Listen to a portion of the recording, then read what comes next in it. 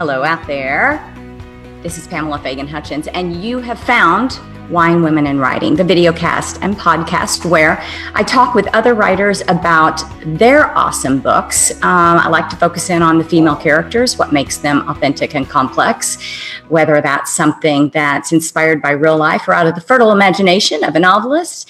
And I like to do it with a little irreverence, sometimes some oversharing if we're lucky, and something good in my coffee cup, which today I'm feeling healthy. It's green tea and apple cider vinegar. Yay me. And today also, I should tell you that in my ever-changing where am I coming from, I'm in my mother's living room. How cool is that? My parents are in New Hampshire today, and so I moved over to their house. We've got a house in Texas, a house in Wyoming, an apartment in Dallas, and we're living with my parents on their farm. I don't even know how to keep up with myself, other than to go to my website, which I encourage you to do, PamelaFaganHutchins.com. You can find my USA Today best-selling and Silver Falchion Best Mystery winning What Doesn't Kill You series out there. I had a new release last week. It's a guide. I think of it as a bit of fun. It's a guide to the series. You can pick that up. But even more important for our purposes today, you can see who I've got coming up next on the show. I like it if you get the books, you read ahead, and then we can book club together on the show and really be in tune when we're talking about the books. You can also look at past episodes there as well.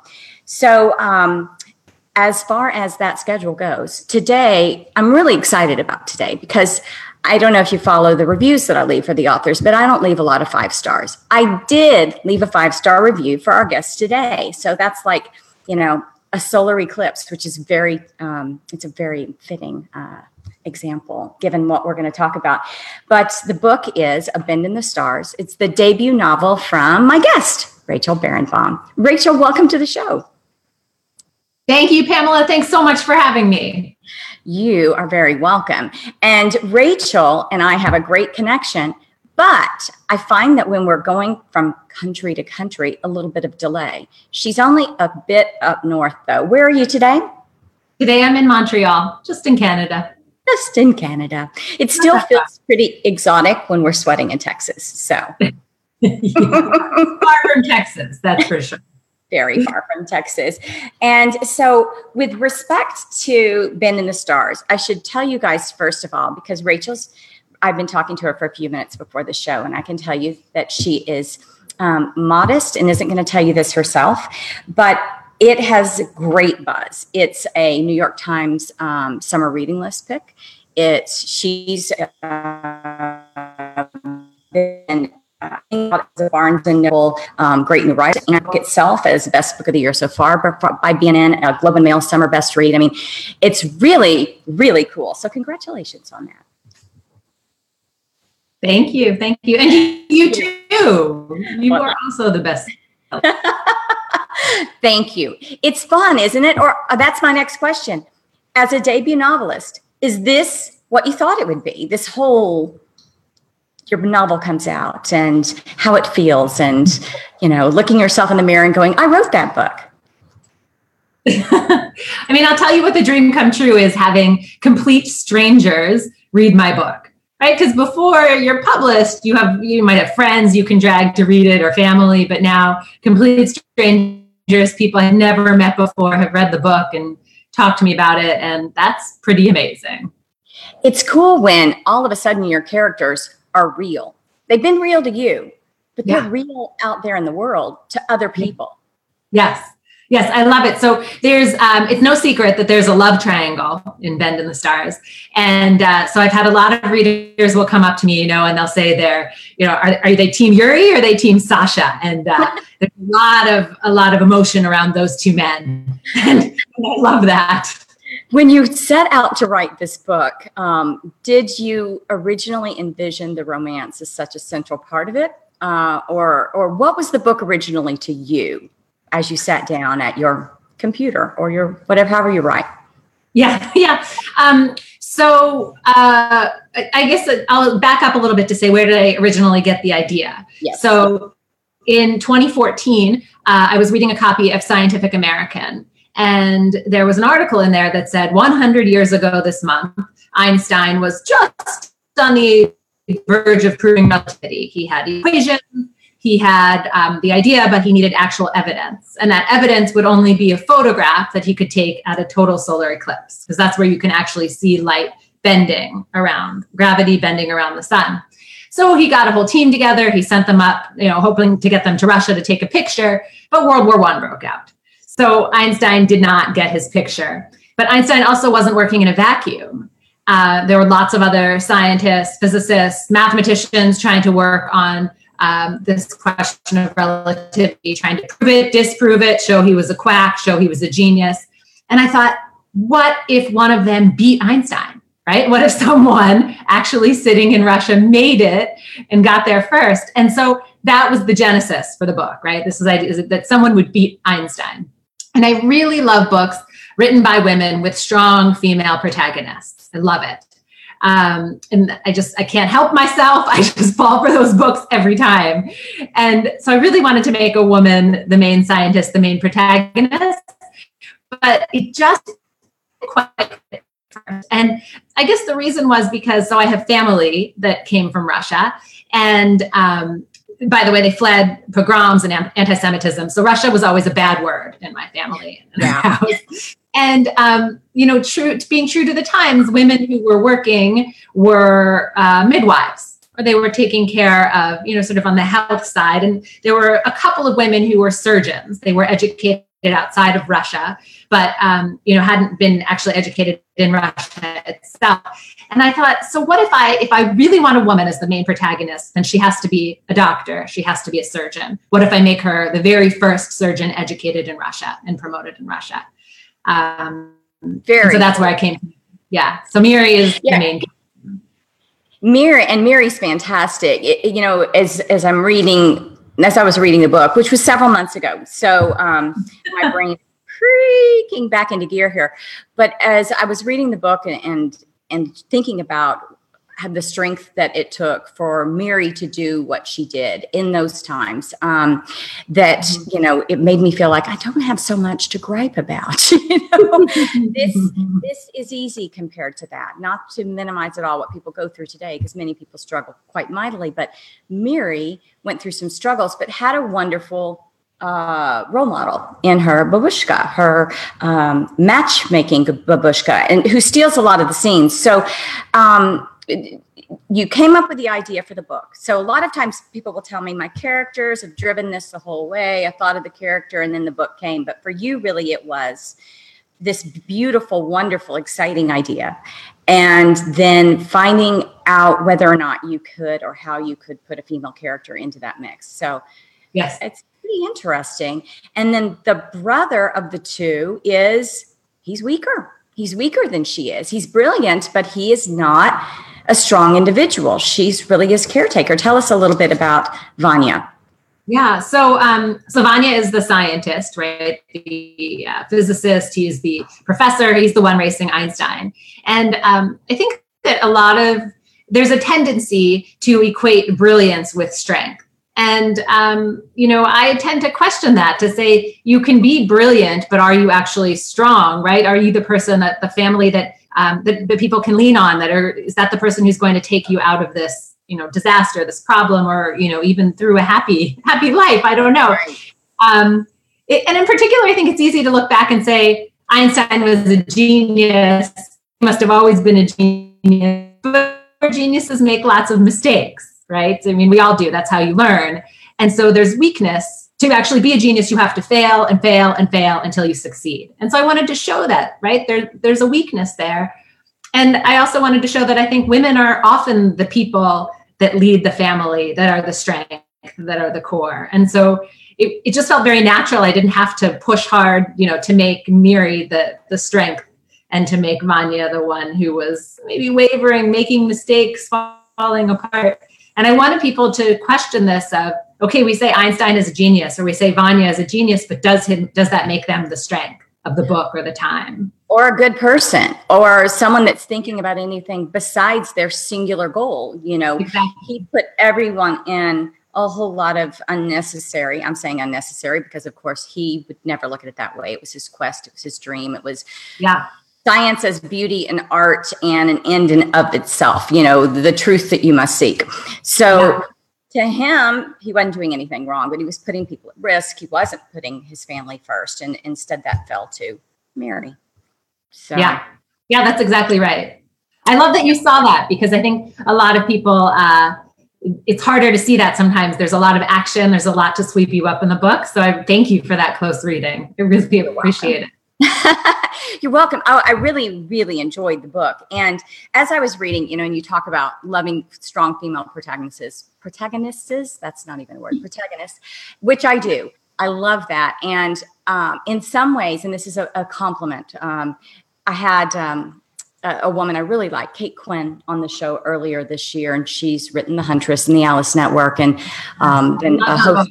Yeah, it made me think in some ways of what she's doing with putting a strong female protagonist back in a historical period and looking for, with historical accuracy, some slice, some inspiring and small segment of the female population that she could delve into and tell a story from, like a female surgeon, or in her case, like a Russian pilot, a Russian female pilot. So it was really interesting to have read your books so close together, because I think I read them almost back to back last spring when your publicist sent it to me.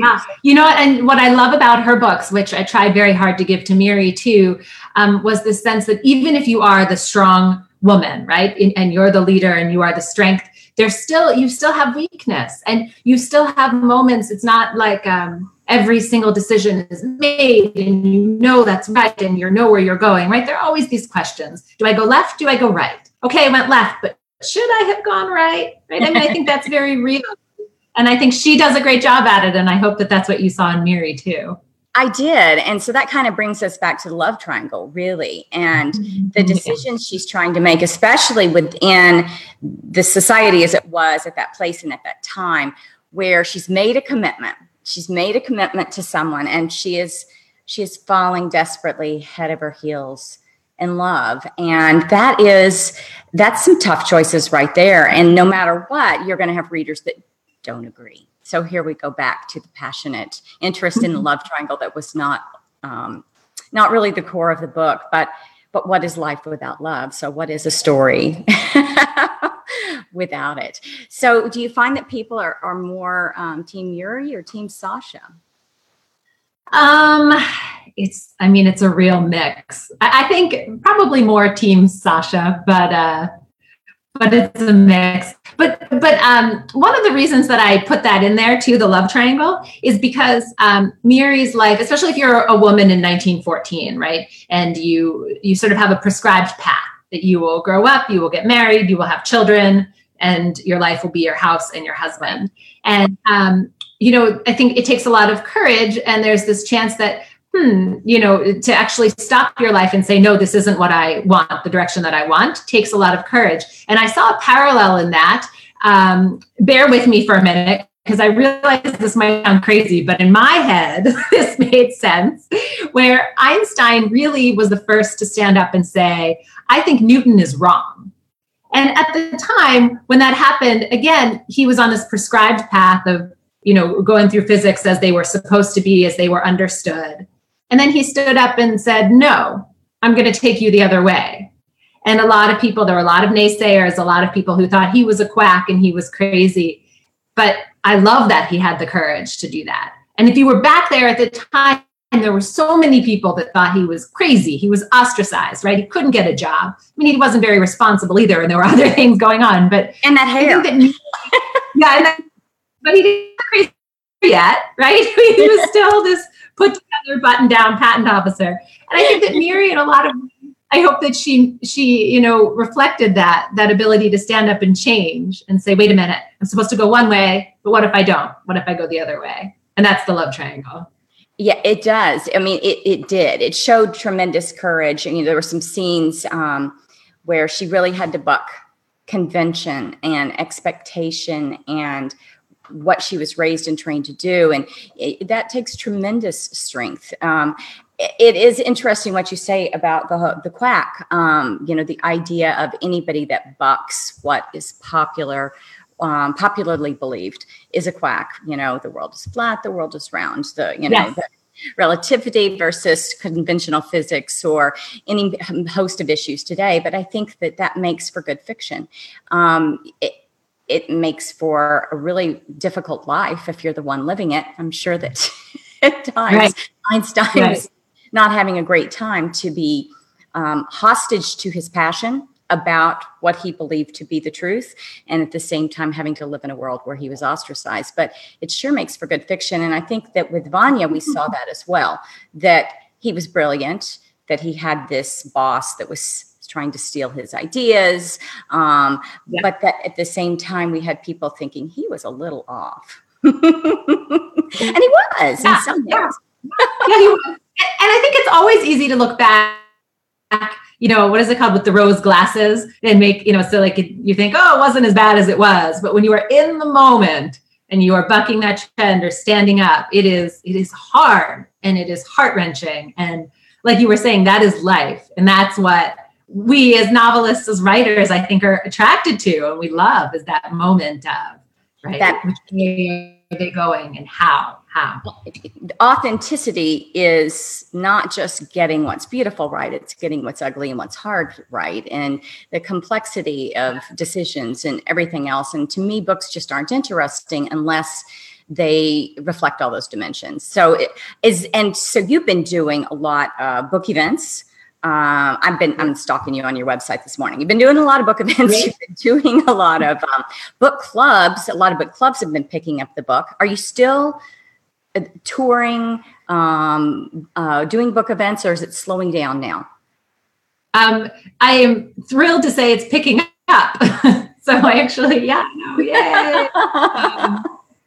So it's more like, when you're, I don't know if you remember, but when you're a first time debut author, and you say, my book is here, people are, don't hear you. Like, who is this? Yeah. Why should you read this? And so slowly the dream is that it will pick up momentum. And so I think I'm seeing some of that, and it's amazing. Even today, I got 2 more requests, and, again, from people I didn't know who who love the book, and they want to talk about being team Yuri, team Sasha, or Einstein, or Russia. And it's amazing. It's amazing. And sorry, what were you going to ask? I was going to say, are you doing book club appearances, or, what kinds of things are you doing that you're enjoying? I love all of it. Anytime someone reads my book to talk about it, I'm in. But I would say some of the more interesting things that are starting to come up now are from more academic institutions and circles. Oh, cool.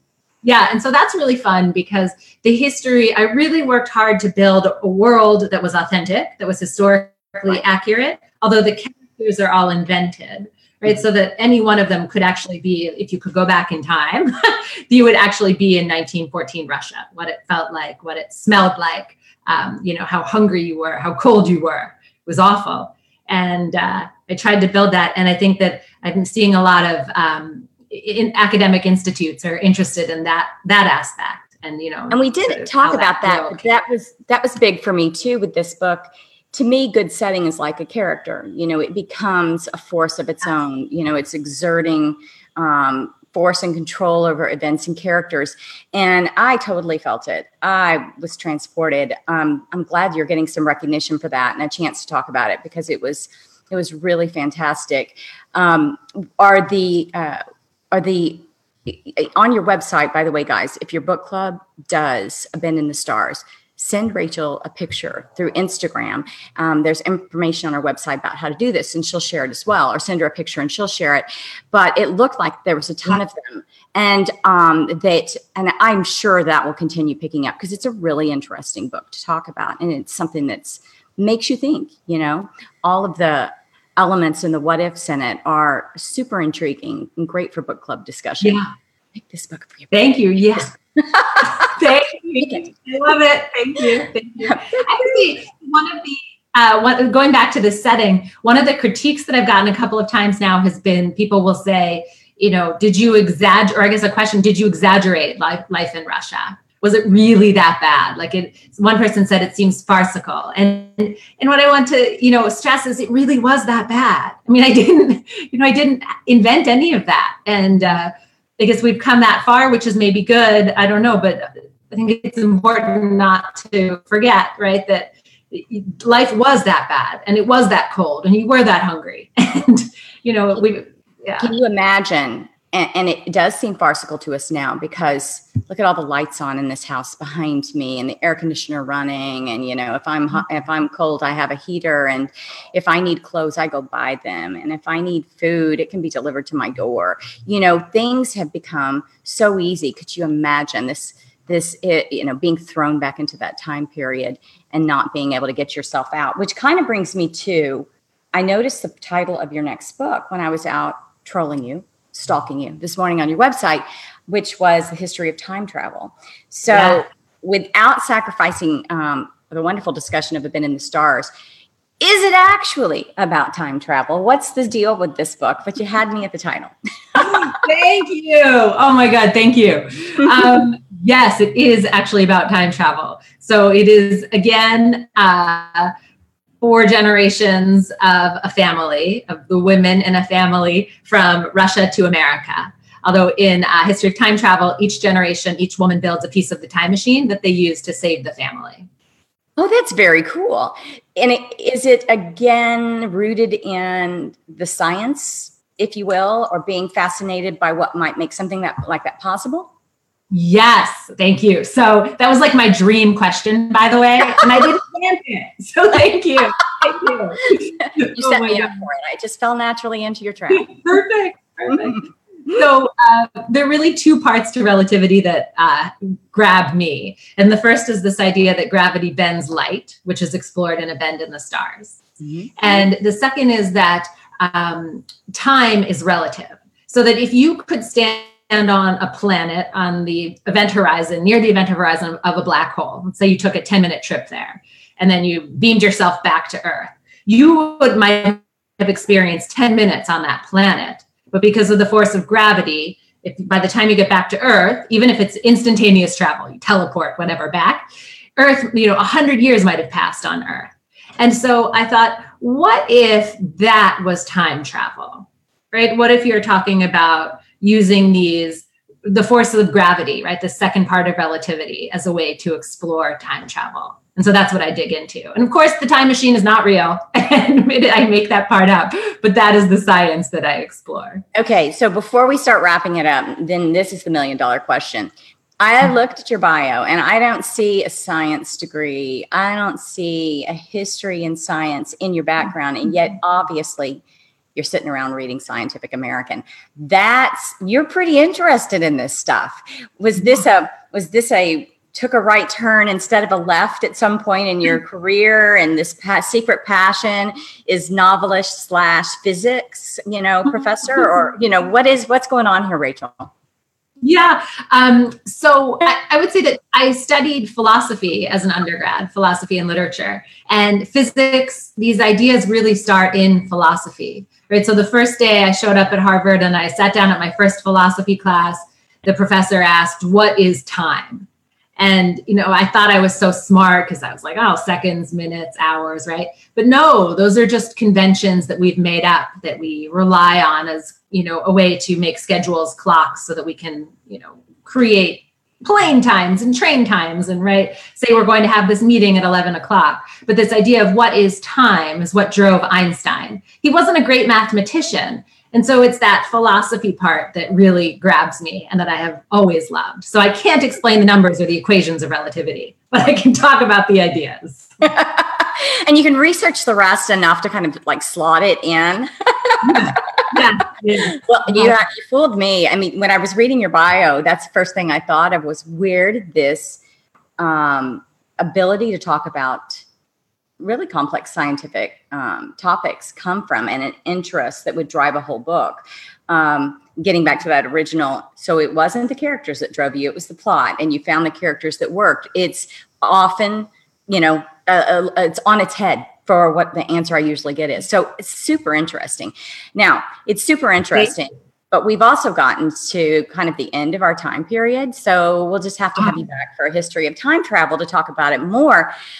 Except for one last question, which is, what haven't we talked about that you wanted to talk about, Rachel? And then we'll talk about that for a minute. Anything we missed? Oh my God. I've had such a blast talking to you. I I don't have anything else to add. I mean, except for things, I think we could chat for another hour, but nothing pressing. So yes, exactly. And for those of you that watch this show, I talk to my guests before the show and I talk to them after. So you miss out on all the good stuff, the outtakes, if you will, author outtakes. I should start recording those and have a best of the outtakes. You have some good ones.